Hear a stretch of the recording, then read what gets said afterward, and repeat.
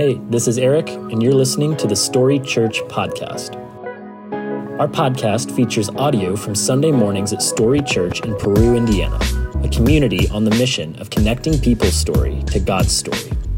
If you'd like to connect with us further, check out storyperu.com. Our hope is that today's episode helps you take your next step on your faith journey.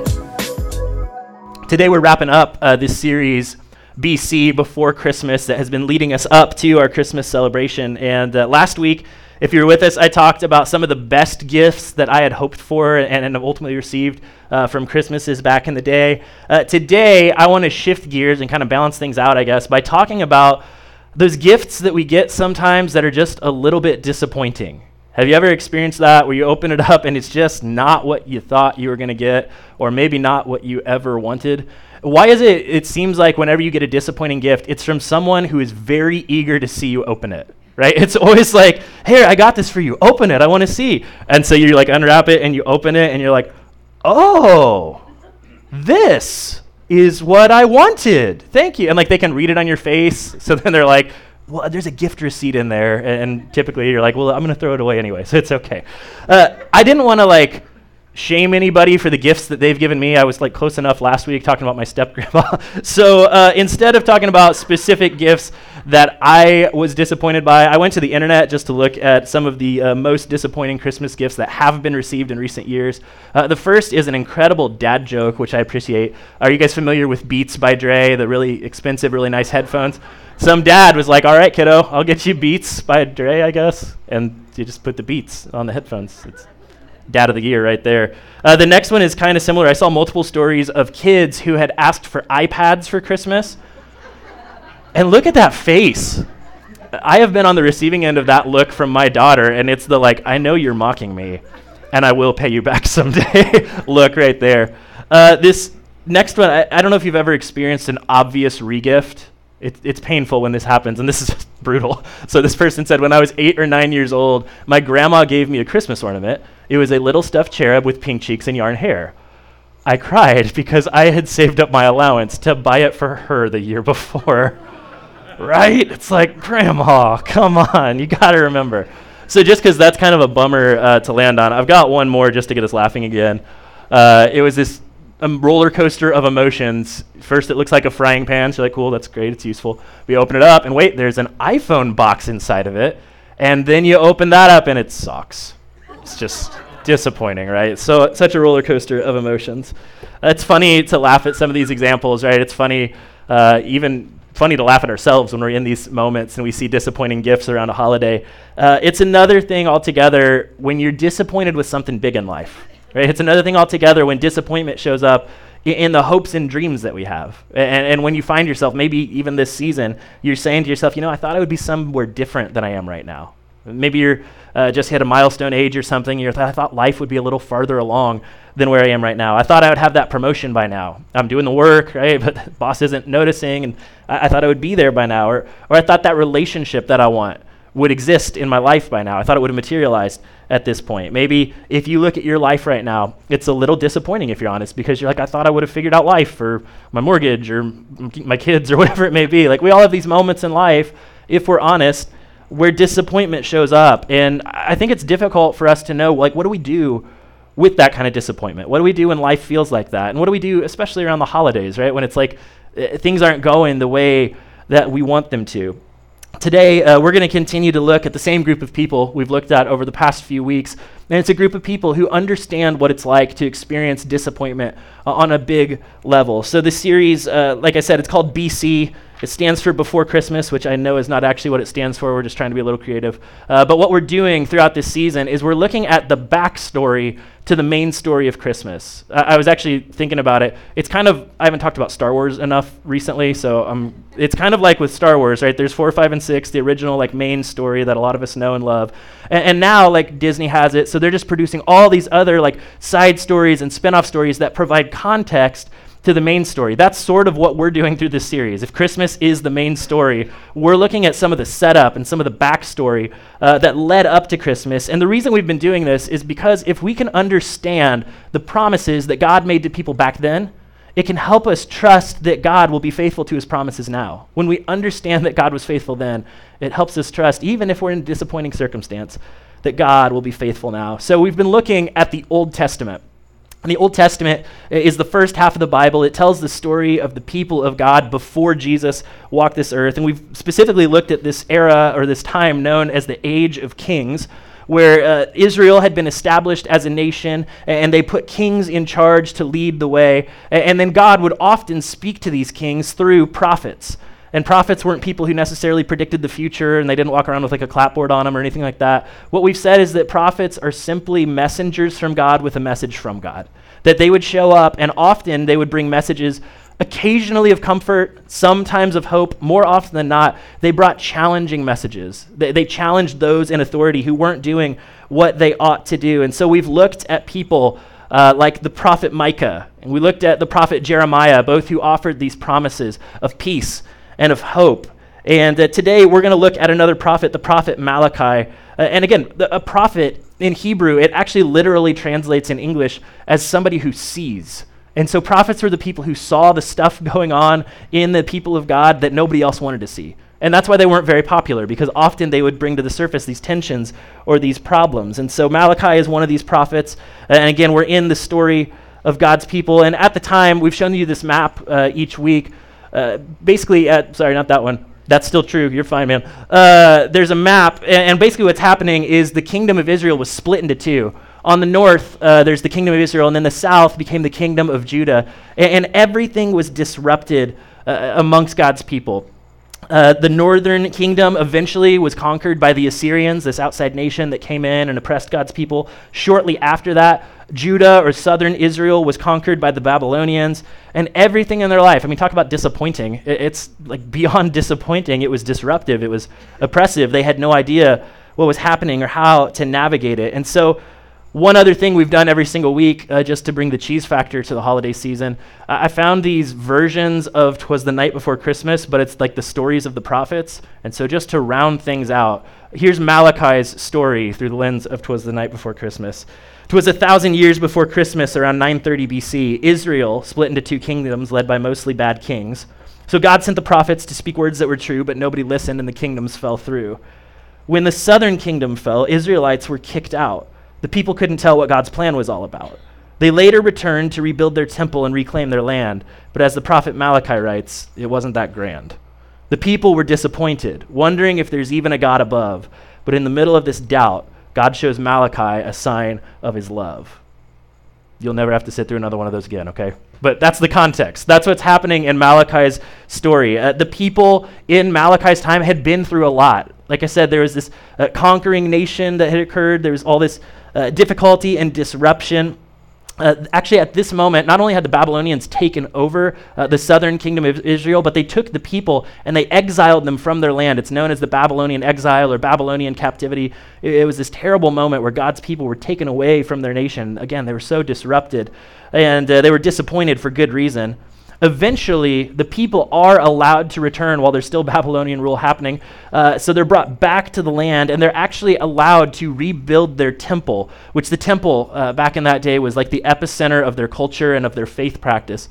So their people are allowed to rebuild the temple after the Babylonian exile, and it's rebuilt, but it's like, it's not quite version 2.0. Like it is, but it isn't. The people look at it and they're like, it's not like the old one. It's just kind of disappointing. It's like a shell of what it once was. And if anything, it's just a memory of how things used to be before they were oppressed. And it's around this time, around 430 BC, that God speaks to this prophet Malachi. And so the people are back in the land. The temple has been rebuilt, but it's just kind of disappointing. And I think that feeling that the people had back in the land, it can be the same feeling that the holidays can bring for us if you've experienced or you're facing any disappointment. Like that temple was sitting there in the land, but it just was a reminder of what's not anymore. And sometimes Christmas can feel that way. Like if you're struggling this season and you're hearing all the music, right, and it's supposed to be holly jolly, but it's like you're more grumbly than holly jolly, and you're just like feel the pressure of like, why is this season not what it's supposed to be for me? Or maybe you've experienced loss,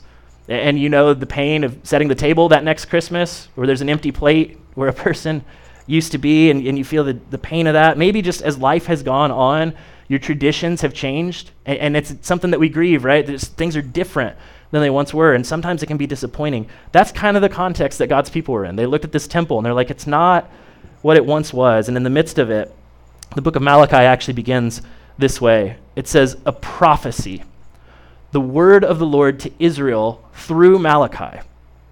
I have loved you, says the Lord. So the people are disappointed, and God shows up and he says, hey, I have loved you. And I can imagine the people are like, really, God? Like you've loved us? Like loved us all the way to Babylon and back? Like you loved us so much that we were disrupted? And it's one of those cases where the English doesn't quite capture the context of what God is really saying here. In English, it just seems like this simple profession of love. In the original Hebrew, if you kind of translate it down, it basically implies that God is saying to his people, hey, I have loved you the whole time. Like through this whole journey, as you've ignored me, as you've disobeyed me, as we went through a lot of stuff together, I have loved you the whole time. My love never stopped. I'm never going to give you up. Never going to no, I'm just kidding. But that's what he's saying. He's saying like, I have loved you through all of it, through the amazing stuff, through the difficult stuff. I've been here. And then the people respond to God. So God says, I have loved you. And it says, but you ask, how have you loved us? Right? The people who are disappointed, who have gone through all this difficulty, they're sitting there, and I love how human this response is. Maybe it even feels familiar to you if you've ever gone through a disappointing season, and you come to a church, and somebody says, hey, God loves you, and you're like, cool, how? Right? Because it doesn't look like it right now. It doesn't look the way that I want it to be, and you're looking at the ruins of your life, and it's full of disappointment. It's like, God says he loves me, but how could he possibly love me when life is not going the way that I want it to? It's this amazingly human question that God's people ask. Maybe you've been there before if you've ever said to God, like, you didn't come through like I thought that you would. You didn't show up like I thought you would. It seems like you didn't hold up your end of the bargain, God. Honestly, it feels like you might be a little asleep at the wheel, God. Like, what are you up to? What's happening? You can hear the hurt and the anger behind it. And I love that Scripture doesn't hide this stuff from us. In the modern church, we tend to hide this stuff from one another, right? We put on our shiny, happy church faces and are like, praise Jesus, everything's amazing. But like half of the Psalms, the recorded poems and prayers of the people of God, a third of the Psalms are actually songs and prayers of lament. It's crying out to God that things aren't okay. It's crying out to God about difficulty. It's asking the question, God, what are you doing? And I'm not saying we should just be like unhinged a third of the time.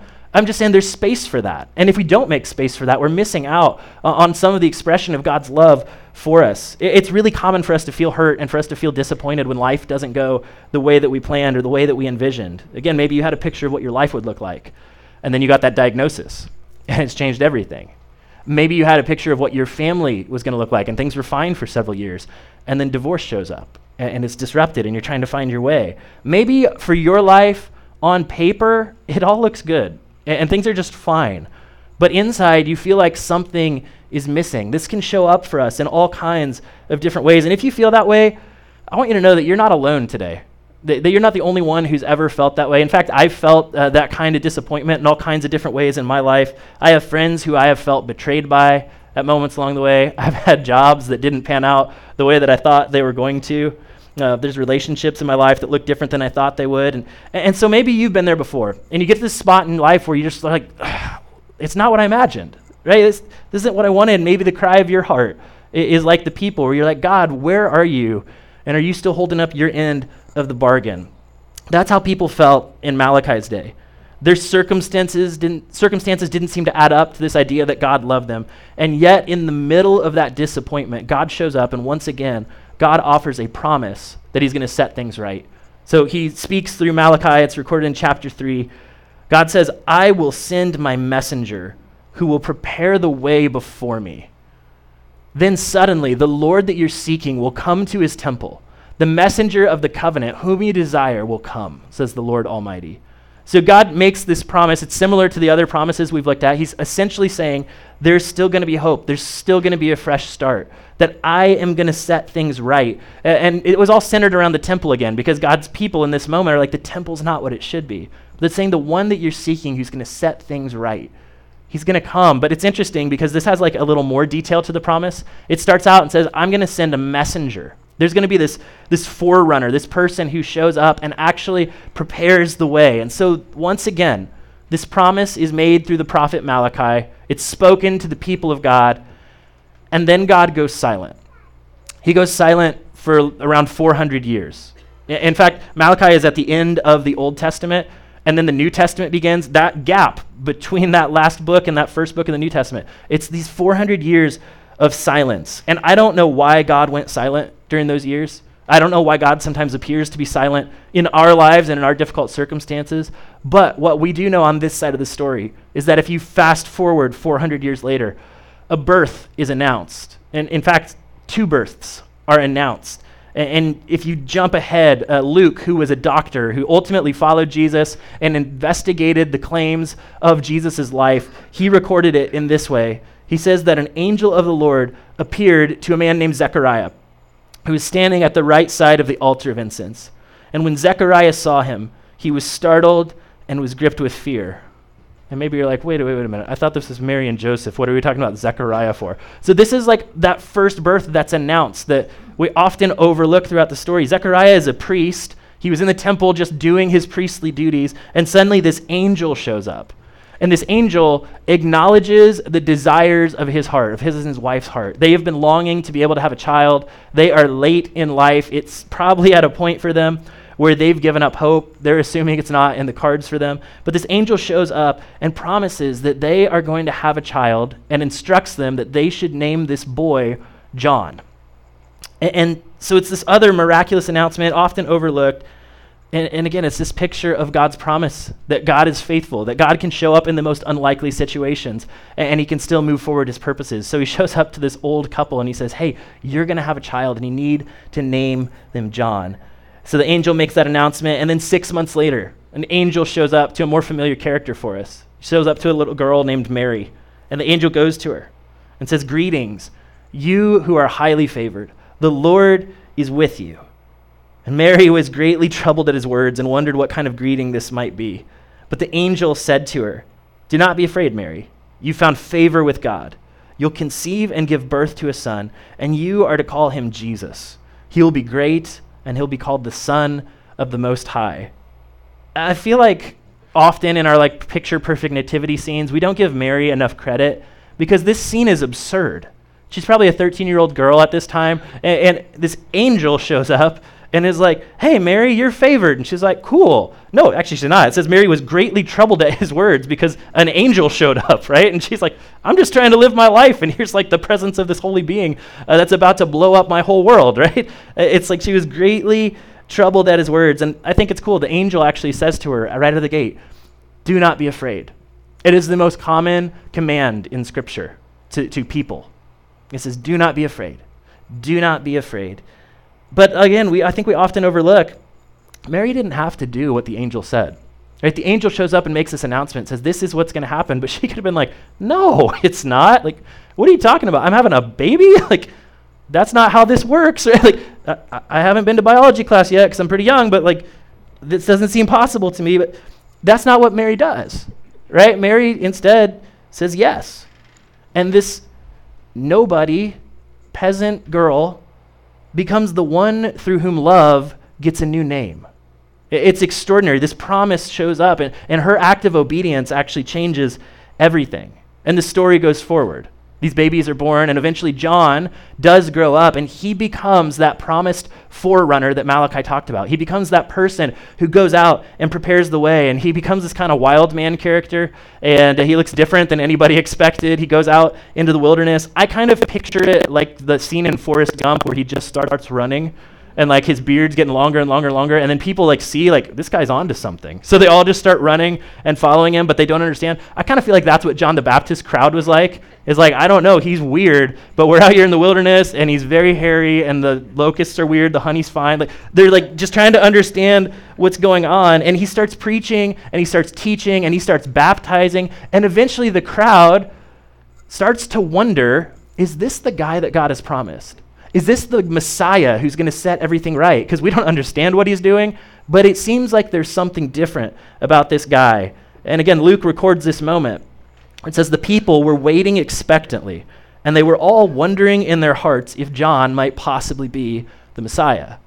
And John answered them all, I baptize you with water, but one who is more powerful than I will come, the straps of whose sandals I'm not worthy to untie.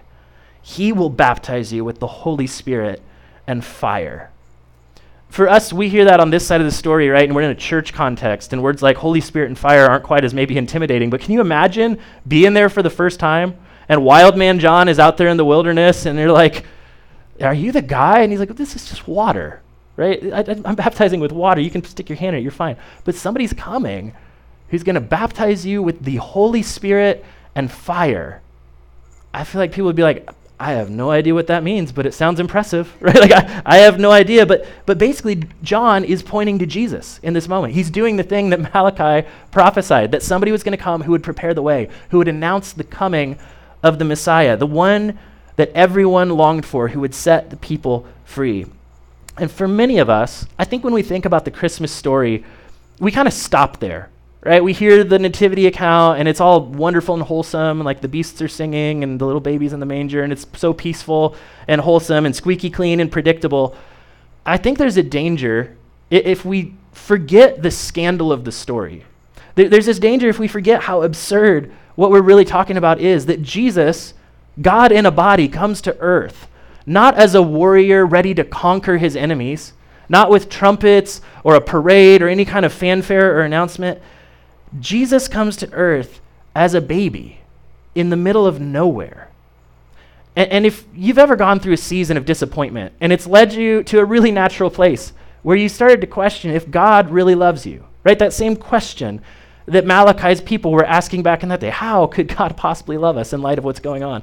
If you've ever doubted it, first look to the cradle. Look to the incredible lengths that God went to be in a relationship with us. God put on earth and flesh and bone in order to be with us. The infinite became an infant. The God who created everything, who spoke the universe into existence, stepped down from eternity and into humanity. And again, not in any remarkable way, not with some huge announcement, but to a no-name family in the middle of nowhere. And I love how author Max Lucado actually captures the humanity and the absurdity of it. It's actually even a little gross that as we read it, because it's so human and so earthy. But he says this: God was given eyebrows, elbows, 2 kidneys, and a spleen. He stretched against the walls and floated in the amniotic fluids of his mother. God had come near. He came not as a flash of light or as an unapproachable conqueror, but as one whose first cries were heard by a peasant girl and a sleepy carpenter. The hands that first held him were unmanicured, calloused, and dirty. No silk, no ivory, no hype, no party, no hoopla. Were it not for the shepherds there would have been no reception. And were it not for a group of stargazers, there would have been no gifts. Angels watched as Mary changed God's diapers.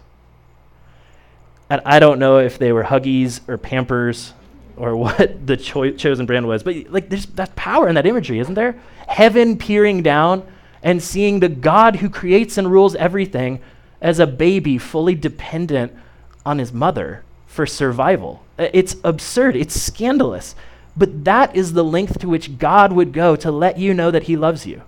That is the length that God would go to show you that he's with you.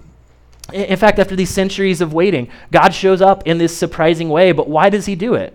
Well, Matthew, the tax collector, actually recorded it well when he said that the woman will give birth to a son, and you're to give him the name Jesus because he will save the people from their sins. And that's another one of those phrases, isn't it? We throw out in church a lot that we can be saved from our sins, and it sounds like a good idea. We're like, I would prefer that to the alternative. But we often don't spend a lot of time actually teasing out or explaining what we mean by this idea of being saved from our sins. So what does that really mean?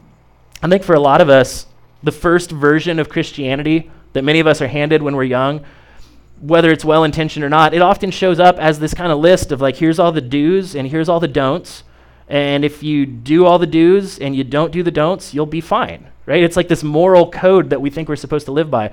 And if you're like me, you're probably handed this and you're like, okay, there's the do list. I don't do very much of that. And there's the don't list. And I've already done a lot of that. And you're just like, what now? Right? Like, I'm disqualified from the start. You look at this list and we fall into this kind of religious, moralistic way of living where we just try and white knuckle it, and we try and make up for all the stuff on the bad list that we've done, and by doing some of the things on the good list, and we think if we do enough of it, then maybe we'll be accepted. That's not really what sin is all about. And that's not really what being saved from sin is all about. I love how theologian Cornelius Plantinga says this. We've looked at this quote before, but his definition of sin is this, that sin is the culpable disturbance of shalom. And in this series, we've talked about shalom, right? It was the word for peace that we looked at on week 1. Shalom is this concept of fullness and completeness and wholeness. It is the way that God created the world. He made it in shalom. And he longs for the world to be restored back to shalom, to wholeness in the way that God intended the world to be. And this notion of sin, if it's the culpable disruption of shalom, what it means is that we've all contributed to the disruption and the disturbance of the way that God intended the world to work. We have all in some capacity been a part of fracturing relationships with God and with one another, and even with this world and the way that we care for it. Like, it's shown up in us one way or another. It's about the lies that we believe and the lies that we tell about ourselves and about others. It's about the selfishness that shows up in each of us early on and often doesn't go away. It's less about do's and don'ts, and it is more about the shalom that God intended for this world and the ways that all of us violate that along the way. And before Jesus shows up, there's nobody who could take on that problem. Before Jesus shows up, like, we kind of mitigated it or managed it. That was the whole sacrificial system. It's like every so often we would say, God, I'm so sorry, like we messed it up, and on and on and on it would go. No one could save us from it. But Matthew continues, and Matthew says the virgin will conceive and give birth to a son, and they'll call him Emmanuel, which means God with us. Again, don't miss the power of that this season. In the midst of whatever you're facing, don't miss the power that the name that Jesus is called by is God with us. That when God looked at broken humanity, he didn't send out an announcement or a construct or a set of ideals or principles or a philosophy or even a book. Okay, we miss that sometimes, but he didn't send, like the Bible didn't just like boom down into the manger. He sent himself. He sent himself personally. God enters into sin-soaked humanity as one of us. God with us. And in theology, this is a concept that we call the incarnation. It's a big fancy word that basically means God with skin on or God with flesh on. In fact, if it's hard to understand, just think about steak tacos. Okay, because if you've ever gone to Los Tres, you're going to start thinking about lunch, I know, but if you go to Los Tres, you look at the menu, there's probably something there like called carne asada, right? That carne is meat. In fact, I have a friend, every time we would go to a Mexican restaurant, he would order carne con queso, and it would show up, and it would just look like this potentially pre-digested glob of cheese and meat, because that's what those words mean. It's meat with cheese is carne con queso. So it would show up, and it's actually delicious. But the incarnation, this is kind of a silly way to say it, but it's God with meat on. It's like it's God with meat on his bones. It's God in the flesh, fully God and mysteriously fully man at the same time. And what that means for us can be a game changer, especially if you're in a disappointing season. Because God with us means that God is with us beyond just the mountaintop experiences. Sometimes we're tempted to think that that's where God shows up, right? When things are amazing. If you're like me and you grew up around church, I would go to church camp a lot of times in the summer, and it would be this week where you like get away from everything. It's like, oh my gosh, Jesus is amazing. I'm going to worship him with all my life, and I'll give all my money to the poor, and like everything's going to change. And then you go back, and like a week or two later, you're back at school, and you're still you, and it's like, oh, what happened, right? It's this mountaintop experience where we feel like, man, God was so real then. God with us means God is as real in the deepest and darkest valley as he is at the highest mountaintop experience. It means that God is with you even when it seems like he's silent. That God's silence does not mean his absence. And that whatever you're walking through, you're not alone in the midst of it. He is as present where you are right now as he ever has been. So that means Jesus loves us unlike anyone else. He loves even those who betray him. If you look at the accounts of Jesus' life, Jesus loves corrupt tax collectors and politicians and prostitutes and all of the people who are supposed to be disqualified from the kingdom of God. He loves them anyway. It goes so far that at the end of his life, Jesus prays forgiveness for the very people driving nails into his hands. That's the kind of love that he has for us. He loved without exception. So when we say, God, how do you love us? He loves us without exception. And when we miss this, we fall into that funky religious way of thinking again. Unfortunately, there are a lot of churches that operate kind of in this way. We basically tend to tell people, if you behave well, right, follow that list of do's and don'ts, if you behave well, and if you believe rightly, then you can belong to a faith community. For way too many of us, we grew up at some point receiving that message, right? If you behave, you do all the right things and not too many wrong things, and you believe right, you're not confused, you have good solid doctrine, or what, you behave, you believe, then you can belong. That is the total opposite posture that Jesus took. And it is the total opposite posture that we have here at Story Church, or at least the thing that we're trying to create is the total opposite of that. Because you know what Jesus did? Jesus shows up with this love that says you belong as a child of God. You have inherent dignity and worth. No matter where you've been, no matter what you've done, no matter what you will do, you belong. And I hope you know that's true here. The second you walk in this door, you belong here, no matter what you've done, no matter where you've been. And our hope for you is that it wouldn't stop there, okay? Because we really do believe these things that we're talking about. And so our hope is that that belonging would cause you to lean in and at some point maybe have your beliefs shaped by the story of God and by the story of who Jesus is. And then, and only then, does it start to impact our behavior. Not as a way to get right with God or to get God to like us more, but because we understand that we are so loved and accepted by this God. And we believe the unbelievable truth that he has grace and mercy for us. Then it starts to change us from the inside out. Then our behavior begins to change as the overflow of that love. But the point is that Jesus loves all of us with this unthinkable love. Again, he was crucified by the very people he came to save. He was scorned and he was shamed for love. And just like we said with Mary, Jesus could have said no to the assignment. In fact, there's a little window where it almost looks like he's going to. It's called the Garden of Gethsemane. It's towards the end of Jesus' life. He's praying. He's so stressed out. The text says he was sweating blood. And he begs God, is there any other way? And ultimately comes to the conclusion, no, right? Not my will, but yours be done. And he endures the cross for love. He endures the cross so that we might have a relationship with him. So again, if you're struggling this season, I get it, and there's room for that here. But don't forget to look to the cradle and to look to the cross and to understand the great lengths that God is willing to go to that we might be in a relationship with him. The cross is as ugly as human sin, and it is as beautiful as divine love.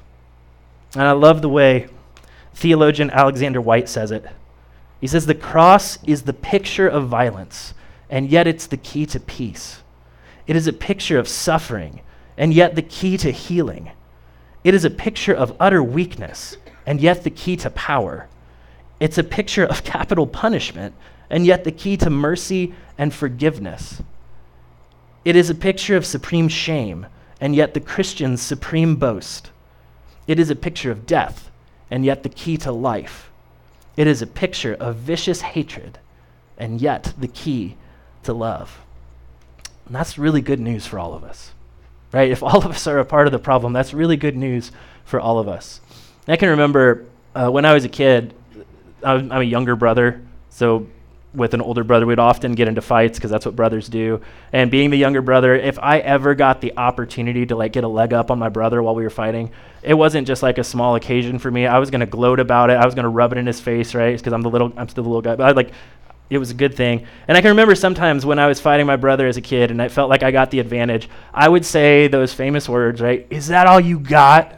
Right? Like, bring it on. Is that all you got? Because I was beating him. I was winning. The cross is basically Jesus' way of saying that to sin and to death and to evil and to all the brokenness of this world. He takes it on himself and he says, is that all you got? And 3 days later, rises again. And listen, I haven't forgotten what holiday's coming up, okay? I know we're jumping to like Easter here, but it's because Christmas is only amazing because of Easter. Christmas is only amazing because it means that Jesus arrived with us and identified with us in such a way that he took his love all the way to the cross and eventually rose again that we could be free from these cycles of brokenness. Or Paul describes it perfectly when he says it this way to the church in Rome. He says, God demonstrates his own love for us in this, that while we were still sinners, Christ died for us. Again, God didn't announce his love. God didn't write a book and hope that we read it. God demonstrates his love, and he demonstrates it while we are still sinners. He doesn't require us to clean up our act first. It's not about getting it together. It's about surrendering to this gift of grace and mercy from God. So if you're struggling this season, I'd invite you to look to the cradle and again, look to the cross. And how do we respond to those two things? I'd say there's two ways that we can respond today as we wrap up together. The first is simply this. I'd say some of us, maybe you need to come back. You need to come back to God. And I love our church's mission statement here. We say that our job, the thing we're trying to accomplish together, is to connect people's story to God's story. Again, starting with belonging, like your story really does matter here, and you really are full of dignity and worth no matter what you're going through or where you've been. But we want to help you connect the dots that this love that we're talking about is available to you. It is available to you right here and right now, no matter what you've done, no matter where you've been. And maybe this season, hearing about this love that's available for you, if you're honest with yourself, maybe some of us, you're like, you know what? I've been attending church for a very long time. I've been playing Christian for a very long time, but I've never really surrendered to this idea that there is a God who loves me like that. And if that's you today, that invitation is on the table for you right now. And if you want to take that step, like we don't have like music that's going to play, and I have no magic words to give you. But if you'd like to have a conversation and you'd like to learn more about what it means to really accept this gift of grace from Jesus, stop by our green tent on the way out. You can mark on a card. We've got a box that says, I'd like to follow Jesus. And I'd be glad to meet with you and talk about what that could look like for you to come back to God this season. But some of us, that's our step, right? We need to embrace this love of God that's offered to us. For all the rest of us, maybe you've embraced that before. Then it's our job to live it out. We're actually called to go out and to take that love and not just keep it to ourselves.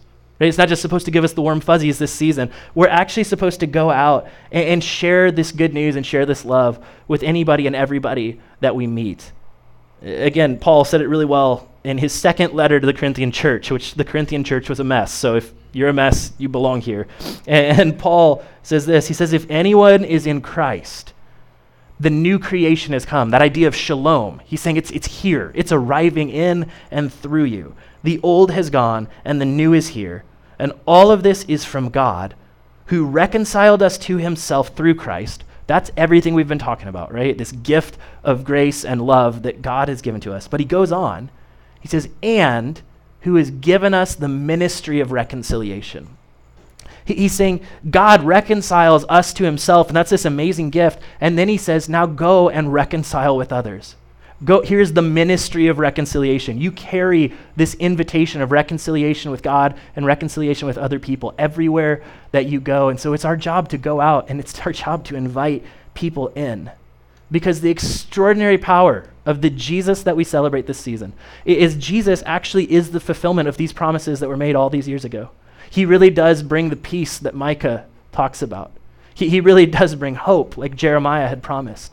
And he shows us that God, as it relates to love, that love is not just a verb that he does. Love is the noun that he is. It is his very character and nature, and it's available to each and every one of us. So, we've got these cards, and it is like the easiest season ever to go out and do this, because everybody knows what Christmas is, right? And so you can say, hey, I don't know what your Christmas looks like, but would you join me at my church? Would you consider checking it out? I think it could be good for you. And it's that simple, right? If you don't hand them the card, you're saying no for them.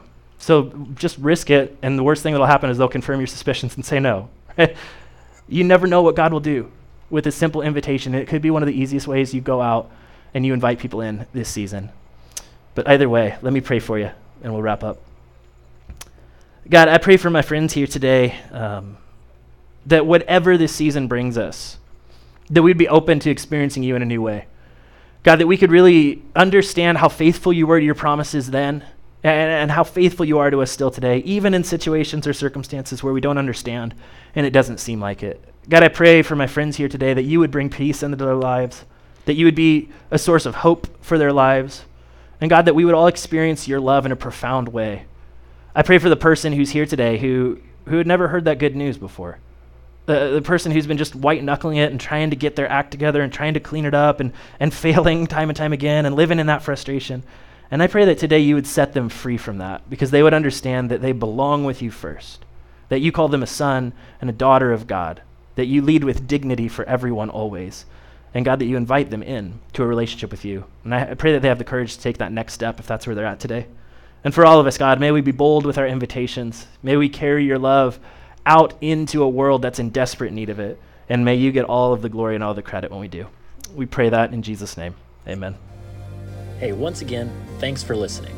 If you live in or near the Peru, Indiana area, we would love for you to engage with us at one of our weekend gatherings. To find directions, service times, and information about our environments for kids, visit us at storyperu.com.